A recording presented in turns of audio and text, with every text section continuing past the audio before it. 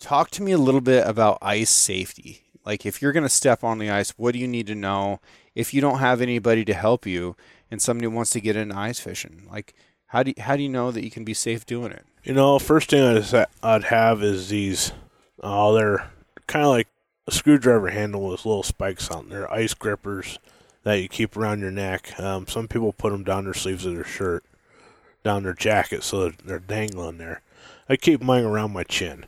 And so if you do fall through, the first thing you do is you stay calm.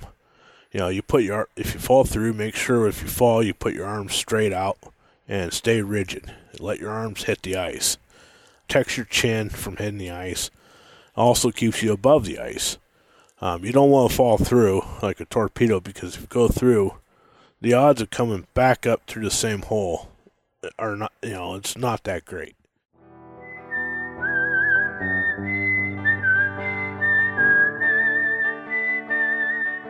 These are stories of outdoor adventure and expert advice from folks with calloused hands. I'm James Nash, and this is the Six Ranch Podcast.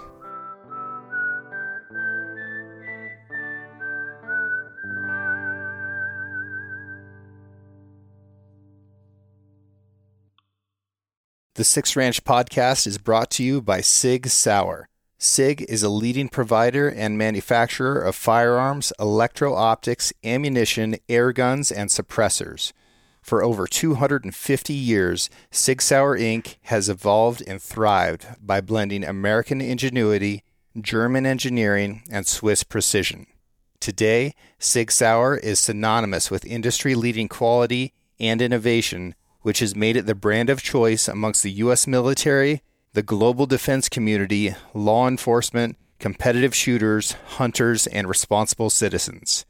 Sig Sauer is also a premier provider of elite firearms instruction and tactical training at the Sig Sauer Academy located in New Hampshire.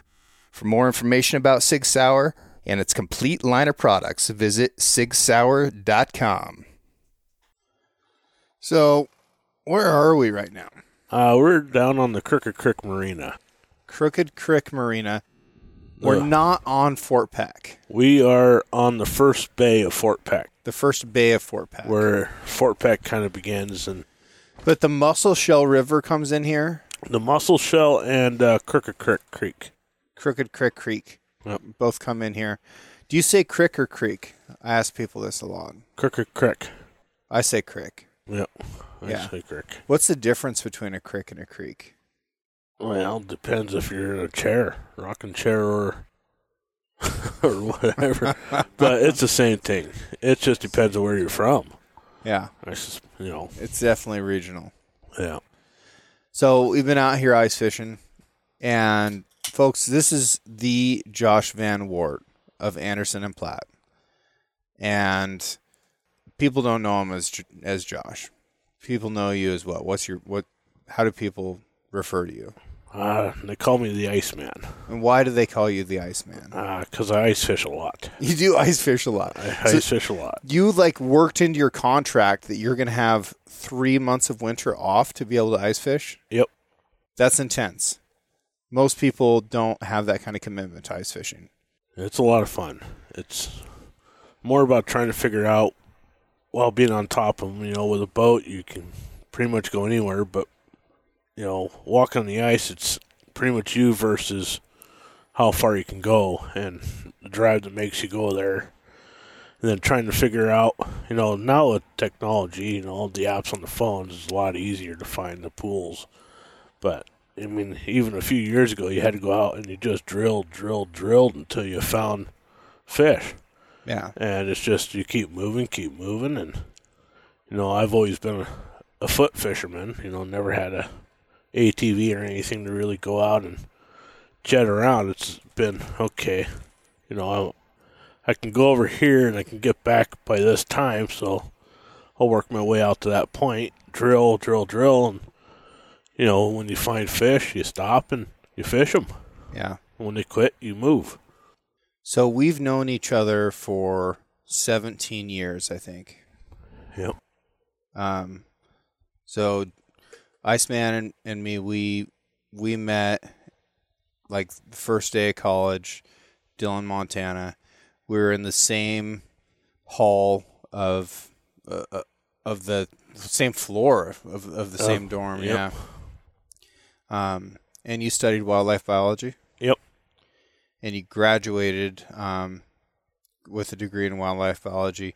Had a bunch of people in your family gone to college before you? I was the first. You were the first one. Yep, first and only. And you grew up in Roy, Montana. Yep. I don't think people know where Roy is. How would you describe it? Pretty awesome. Good people. It's a small town. Everybody takes care of everybody there. You know, if you live in Roy, you're considered family in Roy. If something happens to you, everybody, don't matter who they are, whether they like you or not, they step forward to help you out. And there's people that consider Portland, Oregon a small town. So what do you mean by small? All 65 people. Yeah. So, like, we had the largest graduating class in 10 years. There's 11 of us. Wow. 5 boys, 6 girls. Wow. So, I remember a story about your dad. His name was Dutch, right? yep. Did your dad have a big education? No, he made it to, I think 4th or 5th grade. He didn't know how to read or write. And he was a logger. He was originally. a logger. Yep. He was logging in Washington State. Yep. And then did he move straight from there to Montana? He did. And then what was he doing in Roy?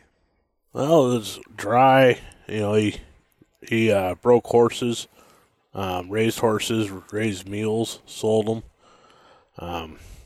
But just kind of retired there. Fished a lot. You know, he'd go down to Lewistown, fish trout in Big Spring Creek.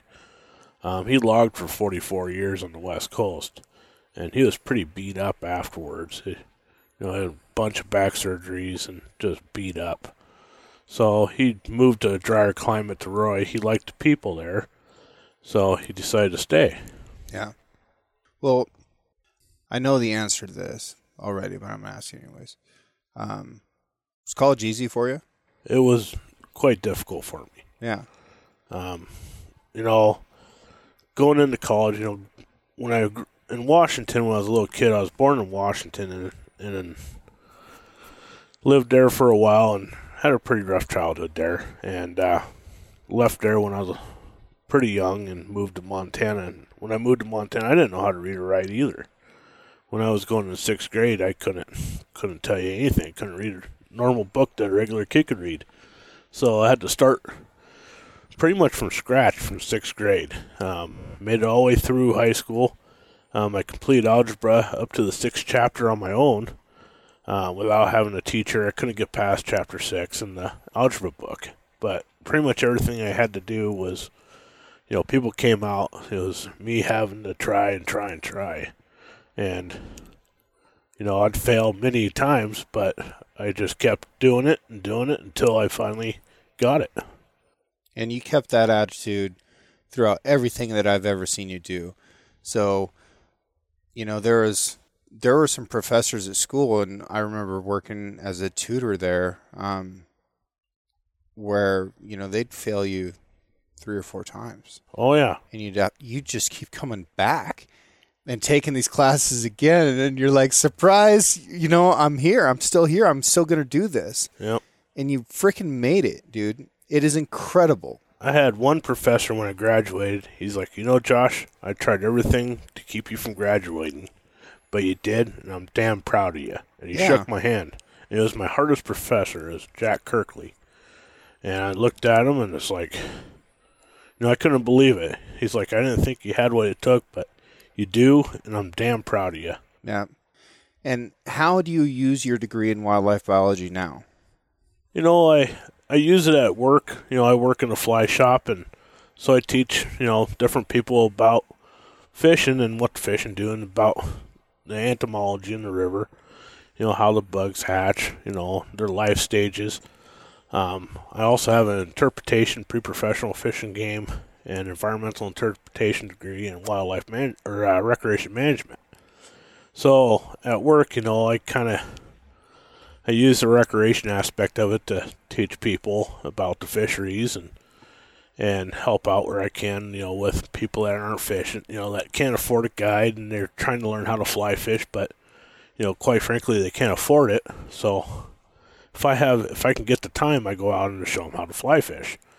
I don't guide them, but I show them how to cast, I show them how to mend, kind of give them an idea. You roll over rocks and say, okay, this is what you're looking at. You grab a handful of moss and you pull it apart, and you see the scuds and the different insects that live in there, and try to explain to them this is why you use what you use.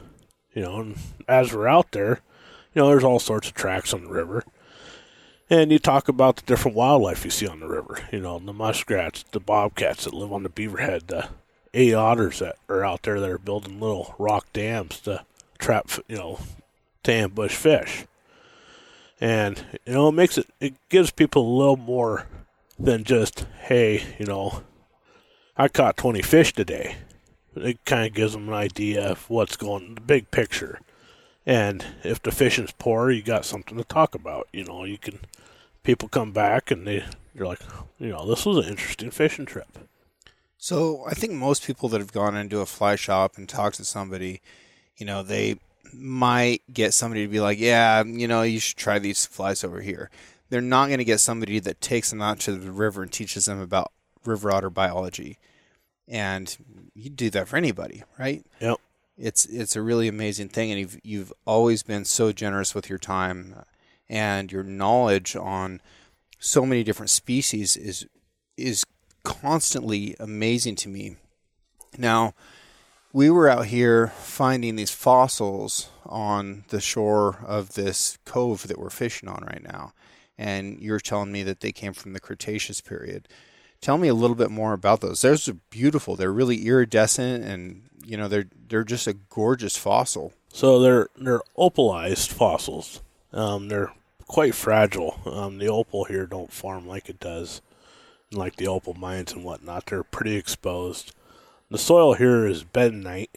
You find them a lot along the cliffs that are well eroded, where there's a lot of what the locals call bust rock, which is kind of an ironstone. It's a hardened clay that's red, and you can break them open. And sometimes you find the ammonite, the whole shell, and then sometimes you find the tentacles, and you find brachiolites. I don't know if I said that word right, but pretty close. And you'll find the tentacles off of the ammonites laying around, and then you'll find several different type of dinosaur bones in this country too. Now, there's been some dinosaurs that were found in this area, fairly close to where we are.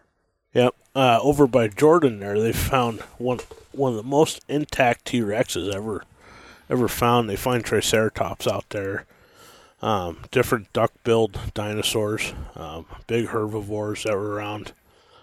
People have even, a lot of buffalo skulls from all ages, until recent extinction from the country here.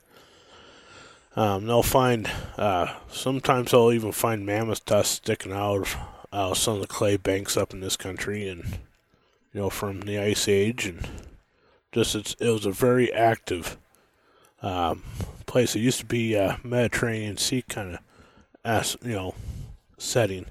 You'll find clam fossils, and I've never found leaf fossils, but other people have, and shark teeth in the anthills. And wow. So it's got to be cool growing up in a place like this where, there's a real possibility when you're out riding around on a ranch that you might run into a freaking dinosaur. It was really cool. We found quite a few different vertebrates. We put them in the rock garden. So you can't grow much out here because the soil's not great. So you have rock gardens. You're full of different fossils you find on the ranch. Dinosaur vertebrates, some femur, toes, things like that you find along the way when you're out riding. And, some of the stuff you find is just too big to pack back, so you leave it where you find it. And it's just there. And sometimes you could ride by it, and you see it, and then you go back down there, and after a big rain, and that hillside's gone. It washes down the coulee, and it's lost again. Yeah. Until somebody else or you'll be riding around and you go down a coulee chasing a cow that escaped and blew through a fence, and you haven't been down there before, and you ride down there and you find teepee rings, and you're like, whoa, this is pretty cool. Now, fishing is a big part of your life and a big part of your year, but you do a lot of hunting as well. I do hunt a lot. What are some of your favorite things to hunt?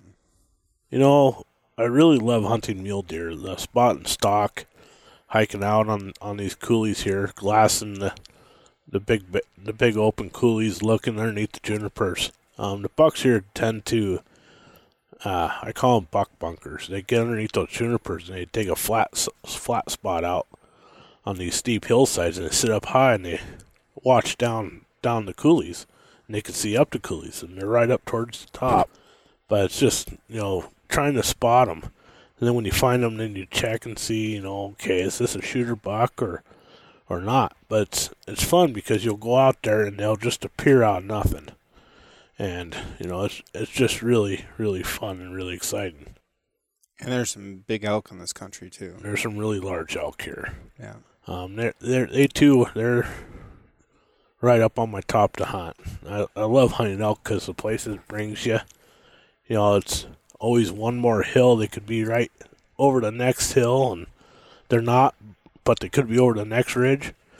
And you just keep hunting, keep working the timber patches, the thick juniper forests, and you get close to them, you can smell them, but you can't see them. You can hear them, but you can't see them. And then, if everything works out all right, you harvest one. But a lot of times you end up blowing it, and each time you do, you learn something new about how to hunt them.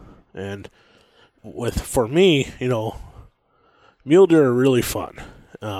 Elk can be frustrating for me because it's always a learning curve. On this country, the elk are where you find them. They just, you really got to put on your walking boots, get a pair of glasses, and go after them. Because, here you see a big bull one day, you might not ever see him again because he's traveling through and he's just moving until he finds a spot for winter. Yeah. And he may live there the whole winter. Yeah. No, it's true. And this is really interesting country. And, when Lewis and Clark were coming up here in 1803, 1804, something like that. I think it was 1804. So they started in 1803. They spent the winter with the Mandans, and then the next spring they started heading back up the Missouri River. And this was the part where they felt like they were starting to get into the Rockies because they were starting to see trees again in the Missouri River breaks. And they were the ones who named this country the Missouri River Breaks. And then when they got farther on up to the gates of the wilderness, that's what they named that. And that's not too far from where we are now, in the grand scheme of things. So this was the transition zone where things were really starting to get interesting. And it does feel like you're moving out of the Midwest and into the West when you start entering into this country that's like nowhere else in the world. Yep. I love it here. This is the first chance I've ever got to spend time here. And it is so interesting. And this fishery, there's 70 species out here of catchable fish. It's unbelievable. It's amazing. Fort Peck has over 1,500 miles of shoreline. That's more shoreline than the coast of California. 1,500 miles of shoreline. Yep. That's really, I don't know if people can even wrap their minds around that. The U.S. is 3,000 miles coast to coast. Yep. It's insane. There's fish here that's never even, they've never seen a boat. Yeah. And there's a lot of lakes where, there's a lot of traffic on it. But here, it's like a small ocean. And these coulees, they just wrap around and create these little micro bays and these big bays. Like Crooked Creek is a bay where the lake just starts. And it works its way down, and you get these other fingers. You got Hell Creek, you got Rock Creek, you got Forshep Bay, and just a bunch of different offshoots and different fingers. And, you start going these different fingers, and each one has its own little habitat. I mean, you go up to Bear Creek, And you got a lot of smallies in that country. And, more like here, we don't have smallmouth at all. At least I've never heard one getting caught, but we have crappie, perch, pike, walleye, sturgeon, paddlefish, pallid sturgeon, and shovel-nose sturgeon. There's even needle-nose gar. But there's king salmon out here. It's insane the number of species. There's lake trout and all these species that we usually see in really different types of water. So in one case, it might be this is a cold water only fish, like a lake trout. And it's a warm water only fish, like a crappie. But like they're all here in the same body of water. Yep. It's really amazing. But it's this huge body of water that's, so massive that it's hard for people to kind of wrap their minds around and understand. It's hard for me to understand what 1,500 miles of shoreline really means. It's huge. Yeah. And it has an earth dam holding all this water back. Yep, 3 mile long. 3 mile long earth dam. Yep. Does it have hydropower? It does. It's does. not much, but it does have. So was it originally built for flood control, or what was the purpose? Well, it was part of the Roosevelt deal back when they were building dams to get people working. And it was flood control, and it helped keep the barges downstream going. Gotcha. So it's a huge controller of, like, the Mississippi, and just when they need more water down there, the dam flows more water, and it flows from here, heads over, hits Sakakawea, and over in North Dakota, it just keeps going. Amazing. So. I know you also like moose hunting. I got to go on a moose hunt with you at one time. Moose are pretty cool animals. Yeah. They are a lot of fun, and the moose that we got was absolutely the best meat I've ever experienced. It was absolutely fantastic. Yeah. And you got a pile of meat off that thing. Got a pile of meat. I believe she was 714 pounds? Is that what? Yeah. I know we weighed her because I think I have a picture of it actually when she's on the hook somewhere. See if I can find that. But it was not the traditional like Alaskan Yukon moose hunt that people might be imagining. Because we got to pick her up with a backhoe and put her in the bed of your pickup. That was pretty nice. I remember walking up to her, and the first thing I noticed was how her legs looked like popsicle sticks. It's just this really long stilt, and then there's just this big ball of just massive muscle.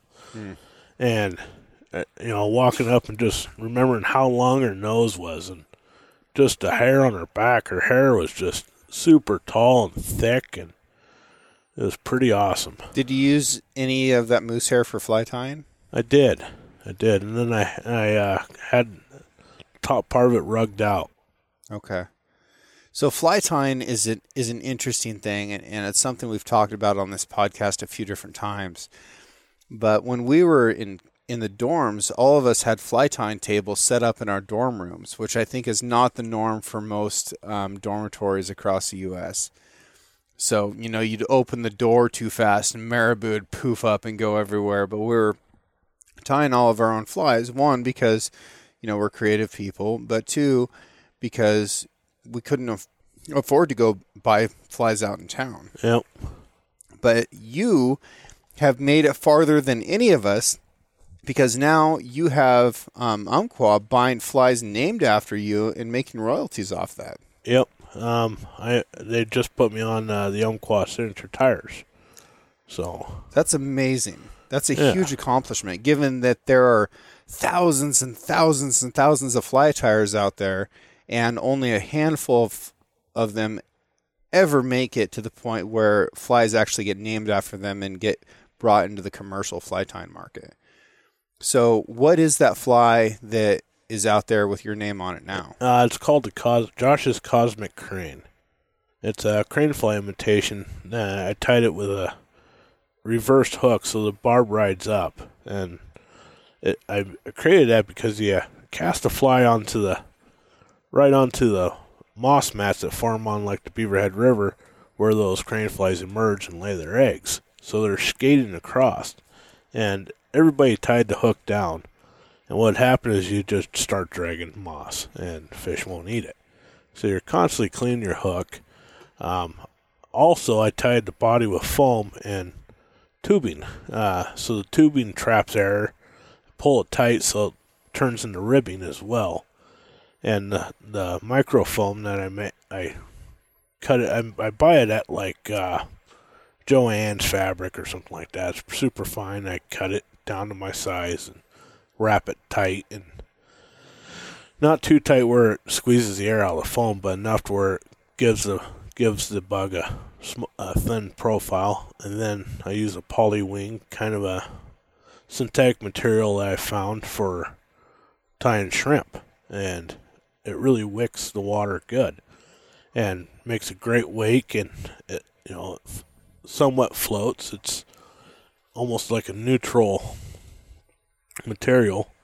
And then I use bugger whiting packs, bugger packs, the brown grizzly for the hackle, and Antron for the post. And then I built a keel out of the foam to help keep that fly above water, to help it skate and not sink so the eye don't pull it down. And when the fish eats it, they typically come up on top of it, kind of like a damselfly. So the hook's up, so a lot of times you hook them in the roof of the mouth. And that's really good for clients because it's solid. So when you hook a fish in the roof of the mouth, a lot of times you pretty much got them. That's a good piece of real estate right there. It is. It holds. Yeah, that's why I've gone to these jig hooks so much for all the nymphs. I mean, I'm snagging the bottom a lot less, and then when you're getting in a fish, you're getting into a better part of their mouth. Yep. And I've tied a couple jig hook nymphs and a lot of jig hook streamers. But here in Dillon, it's really, the jig head market really came out. We had a fly called the Sunkiss, and nobody tied on a jig hook, and it was tied on like a 135 Dairiki, a scud hook. And I got to looking at it, and I was like, okay. So I ordered some.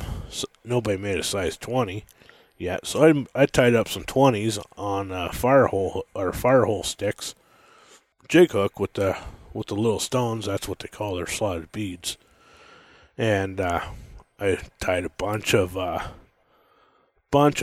and 20s, 18s, and 16s, and 14s, and they were devastating. And I think Montana Fly showed one of their reps one, and I think they're starting to tie them now too. I kind of messed up on that by showing them because I don't get royalties on it. Oh, they ripped you off? They kind of took the pattern. The rep said, well, I'll give you like $50 worth of fly tying material.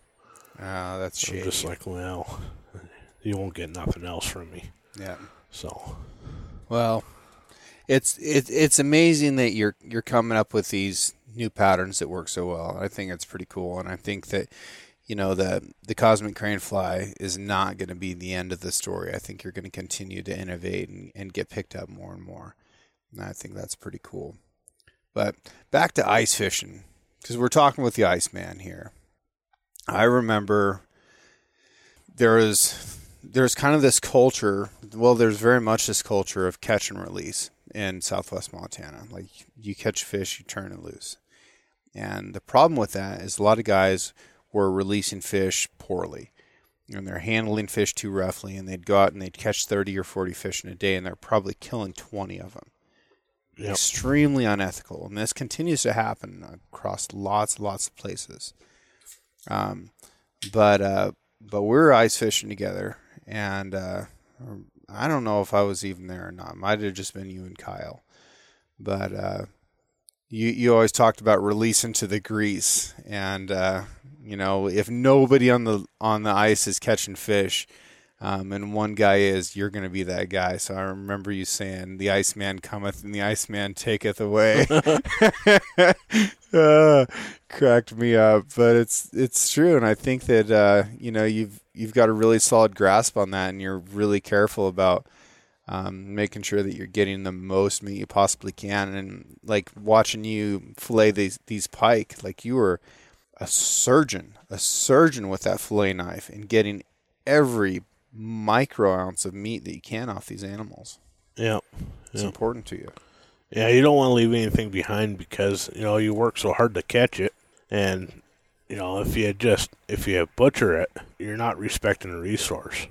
Yeah. You're throwing it away. And when you consume it, like when you eat a trout, or you eat a pike or a crappie or a perch, and you sit back and while you're eating it, you remember, the time you spent catching it and the fellowship you had with your friends out there catching it.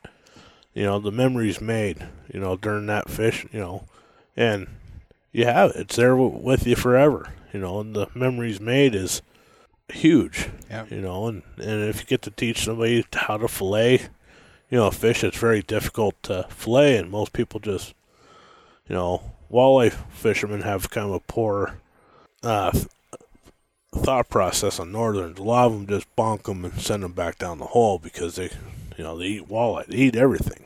But to know how to fillet them to where you can, and they're a great eating fish. But if you can fillet them to get those bones out, they're really, really delicious fish. Yeah. Well, you taught me about pickled pike, and that's going to be my project with the pike that I caught, is to pickle that meat and see. It's going to be good. Oh, yeah. It's going to be great. Now, fishing on the ice is dangerous, right? That's just the reality of it. And ice has some very strange characteristics that a lot of folks don't understand. I think people either think, well, ice is thin and you can fall through it, or it's thick and you can drive a truck on it. But this ice moves around, it pops and groans, it shifts. It shifted so hard yesterday that like some bottles that we had up inside of the ice hut fell over. It's like living in a constant earthquake out there. And there's these pressure ridges that are acting like tectonic plates, and there's open water, and there's leads that break open, and things fall through these leads, and then they slam back together again. It is scary being on the ice, and we've got 12 inches of ice out here. You could drive a tank on it, but you could also step in the wrong spot and fall through and die. You could, yes. Which happened, unfortunately, to a gentleman right here last week. Yeah. So talk to me a little bit about ice safety. Like, if you're going to step on the ice, what do you need to know? If you don't have anybody to help you and somebody wants to get into ice fishing, like, how do you know that you can be safe doing it? First thing I'd have is these, they're kind of like a screwdriver handle with little spikes on. They're ice grippers that you keep around your neck. Some people put them down their sleeves of their shirt, down their jacket, so that they're dangling there. I keep mine around my chin. And so if you do fall through, the first thing you do is you stay calm. If you fall through, make sure if you fall, you put your arms straight out and stay rigid. Let your arms hit the ice. Protects your chin from hitting the ice. Also keeps you above the ice. You don't want to fall through like a torpedo, because if you go through, the odds of coming back up through the same hole are not, it's not that great. So if you have your arms out, a lot of times that'll catch you as you go down. And then you use your ice picks to pull yourself up, and you kind of point your legs back and push them against the ice and start kicking and pushing yourself forward. And with the ice picks, you pull yourself up, and you don't stand up right away. You lay down and you look the direction you came, and you try to get back that way, and you roll towards good ice. And until you start realizing where the ice is good, then you'll get up on all fours, crawl, then get up and stand and get to somewhere warm if you can. I mean, this bay is a couple miles long, and when you got really good ice fishing ears, you could go out there miles. And if you fall through miles away from any sort of heat, you ain't going to make it. I mean, so the best thing is avoid, all, pressure ridges. You can cross them, but you really want to be careful. You want to go out and test the ice. Here at the Crooker Creek Marina, Slim's always out with the walleye pros here and the different guys that fish this an awful lot, and they're always testing the ice. And, people, how do you test the ice? You have a chipping bar. Normally, it's like a spud bar from digging holes, but you got edge on it that's chiseled. One side's flat and the other side's kind of beveled. And you go out and you slam the ice with it as you work your way out to a possible spot that might be sketchy.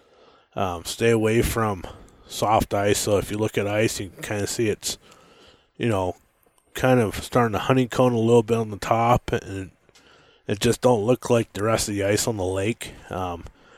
It could have like a little frosty puddle on top. When you look at it, it looks like something heaved up, and there's a little bit of, like somebody spilt water and it froze. You really want to be careful in those areas because there's a reason why that water's on top of the ice. There's springs and different thermals, so here there's a bunch of springs. There's an artesian well you got to kind of watch out for, and a lot of the water that comes up in these springs is warmer than the water in the lake, so it comes up and it eats the ice from underneath, creates a current, and anywhere you have a current, it eats the ice from below. So it might look safe on top, but you could be in 18 inches of ice and walk to a spot that has pretty good current, and you might have an inch, and you're just walking out there, and you don't know because you look at the ice and it looks thick, but it really isn't. So it's good to have that spud bar so you can go out there and chip at the ice. And if you hit it 4 good times and you're just chipping away and you get down there 6-8 inches and it's hard, you're probably pretty safe. But like these pressure ridges, you go right up to them on these side-by-sides, not paying attention, and they go through them. And that's what happened to the fellow last week. He came back late at night and from fishing and got disorientated, and he didn't cross where he normally was crossing. And unfortunately, his buddy made it out, and he did not. Yeah. So, no, it's a sad deal and it's a scary deal, but it also shouldn't be something that discourages somebody from going out and ice fishing, because you can do it very safely. And ice fishing is something that's gone on for a lot of human history. Correct. We've figured out a long time ago, and even ice huts. Like one of the most amazing things about an ice hut is that when you put that hut over the top of the ice and then you seal off the bottom, the ice glows. All that sunlight comes up from underneath the ice and it turns white or green, and you can see down into the water and into these ice holes. And people figured that out a long, long time ago. And it's still a really amazing experience. The first time I was ever in an ice hut, I was just blown away. It doesn't even really make sense that occurs, but it sure enough does. And it's a really cool experience. It's not like this grumpy old men, like you're just, mad at your wife or you have nothing better to do thing. Like, it's a lot of fun, and it's a really, really interesting way to fish. It is. And when you're sitting there and you can't, and you hear that ice popping and booming, and, it's almost like the ice is singing. You get these high-pitched cracks that come through, and, there's no reason to be scared of them. If the ice is making noise, it means it's growing. And like today, we're on a pretty big body of water here, and there's a lot of pressure. You got the river coming in. You have an ice dam that just formed up the river, and so you got flooding up there. You got drop and flow a little bit, and the ice is still growing, and it's pushing against the bank. So when you're sitting there in the ice house or out on the open ice like today, it was a pretty nice day, and you can hear that ice cleaving off as it hits the bank. And it acts like a dozer when it hits the bank. It just moves soil and just erodes away and comes back and falls on itself, and then it'll melt back down. And like today, we watched a mule deer come down and drink water out of one of those little pools that melted off the bank. And it's just neat hearing that ice break, and if it does, you know it's good. Yeah. I was watching a pressure ridge today grow. Yeah. And the pressure ridge right there was 4 inches of ice, and had open water because it's fresh, it's still moving. We haven't had cold weather to freeze the pressure ridge tight. And there are spots where you can cross pressure ridges, but you really got to check them first. Yeah, this pressure ridge right outside where, these two pieces of ice are running together and the ice is building up this ridge. It was a foot tall, 6 inches tall yesterday. It's 3 feet tall today. Yep. The ice is really, really moving. And, it doesn't seem like much to be like, oh, it moved 3 feet in a day. When you're on it and you feel the ice heaving and lifting and dropping, it feels like it's moving a lot. Yep. Yeah, it definitely gets me. I spend a lot less time on the ice than you have. Nobody calls me Iceman. Yeah, it's pretty amazing what the ice can do and the power it has. Yeah. It's really underestimated. Yeah. Well, okay. So what does a year in your life look like? January, we're ice fishing, right? Yep. What happens next? So January, February, it's all about ice fishing. March rolls around. I go back to work a little bit and start organizing, putting flies away, making sure pre-seasons are coming. Calling clients, let them know, hey, this is what we're expecting for the year. I'll be down on the river fly fishing a little bit. I have a fella here in Roy that, is as good as my dad. My dad has passed away and been gone for quite a few years now. But he raised me as well and taught me a lot of the stuff I know about ice fishing and the outdoors and the knowledge I have today about hunting and fishing and the respect of it and how to utilize it.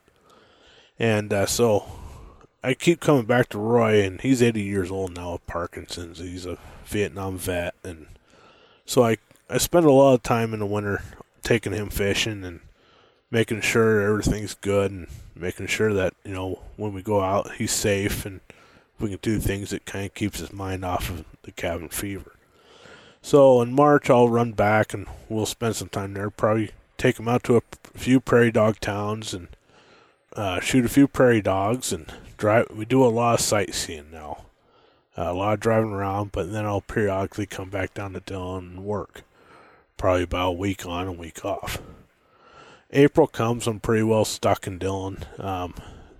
I'll sit there and tie flies and talk people through fishing and fly selection, getting them ready for some dry fly action. Talk about the squalls that are soon to come on the big hole and ice breakage in different spots. And then about the 27th of April, I start getting ready for, prior to that. But 27th, I take off till the 10th of May, and I go paddle fishing back over here in the breaks on the Missouri. What's a paddlefish? It's a prehistoric cartilaginous fish. They actually predate the sturgeon. There's not many fossils of them due to the fact that they are cartilaginous, so they rot fast. Their bill, they have about 2-foot bill that's flat and about 4 inches wide, and roughly probably 1/4 to 3/8 inch thick. And I'm not quite sure what to use it for, but they got it. And it's probably for sensing the zooplankton. They're a baleen feeder. Uh-huh. And you snag them because they don't eat conventional tackle. They don't feed on what other fish would feed on. They feed on the bottom of the food chain, and they grow huge.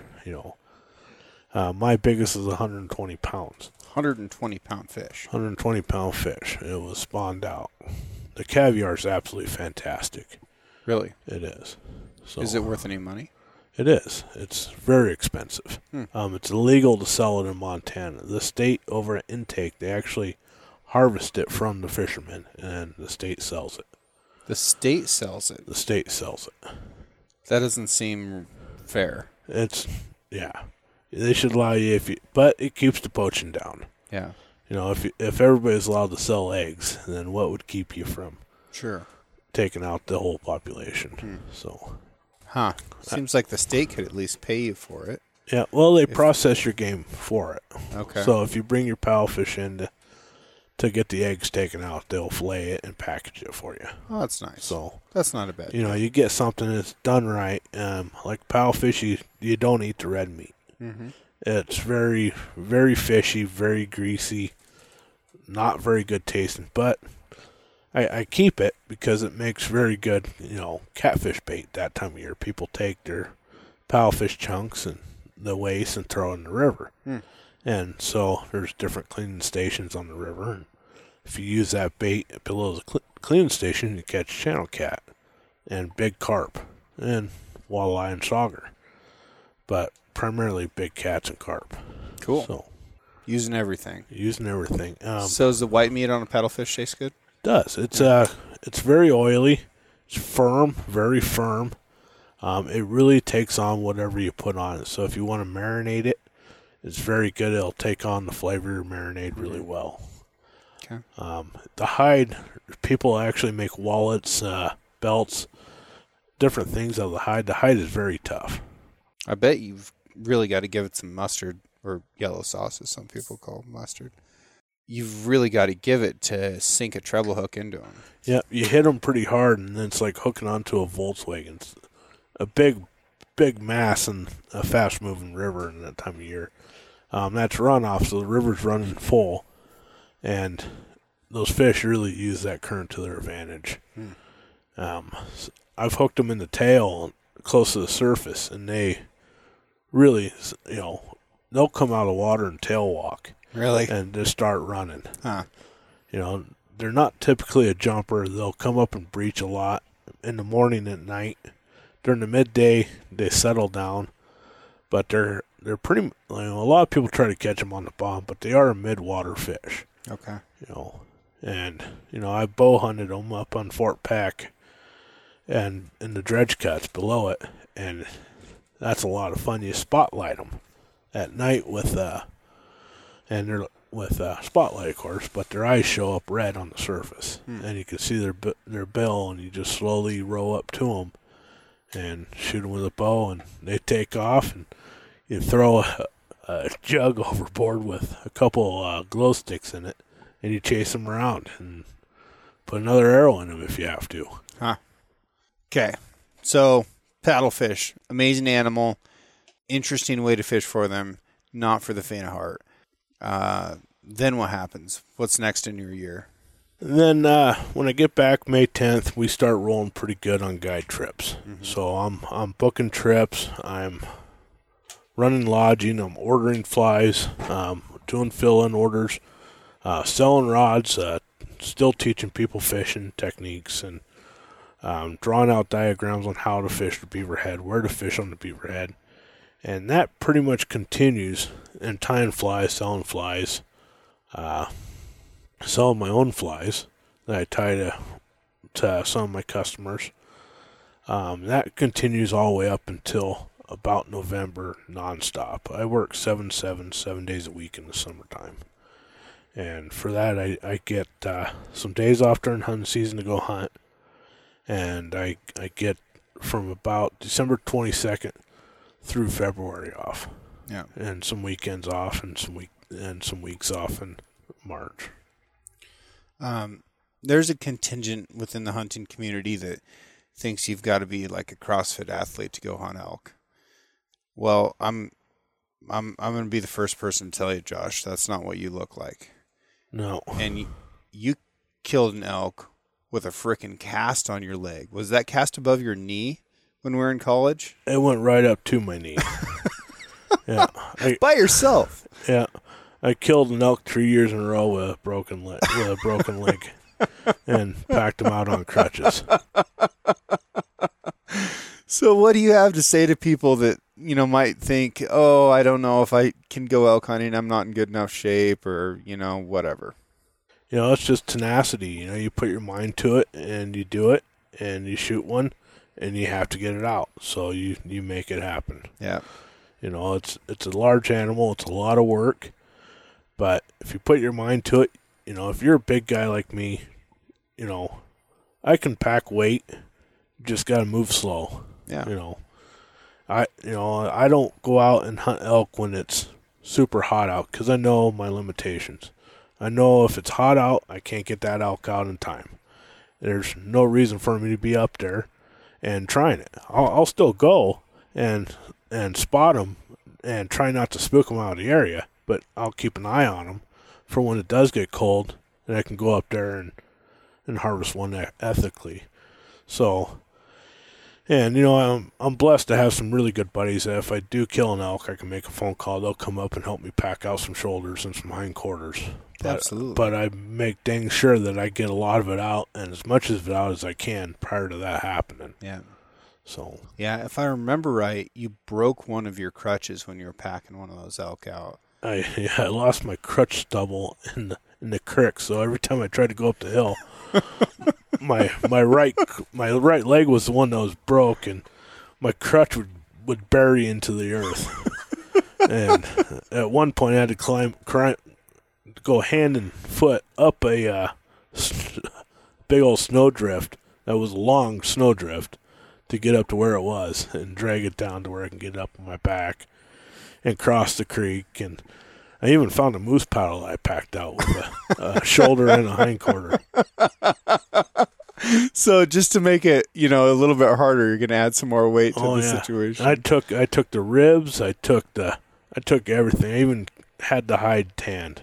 That's awesome. So, that's awesome, man. I mean, you've been holding back because you have such terrific stories, and I know a lot of them, and a lot of them aren't.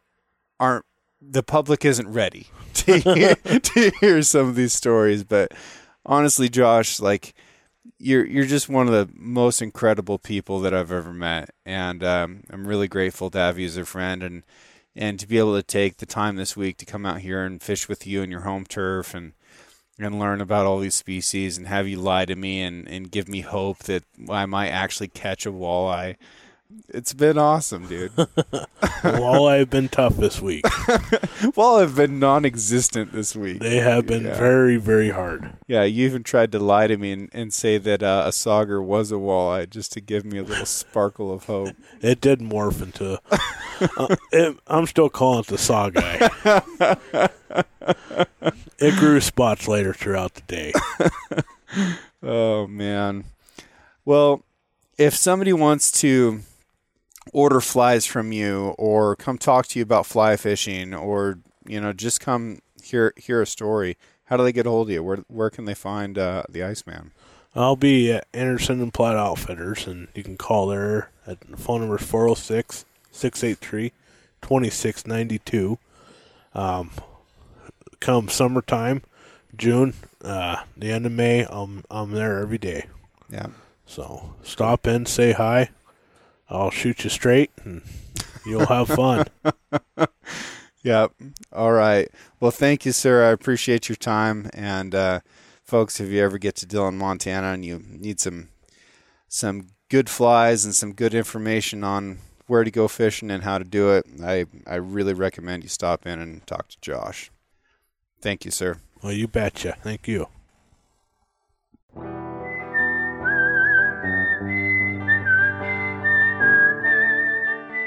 Thank you for listening, and I hope you enjoyed the show. This episode was edited by Emily Brannigan, with original music written and performed by Justin Hay. Artwork for the Six Ranch podcast was created by John Chatterlin and digitized by Celia Christofferson.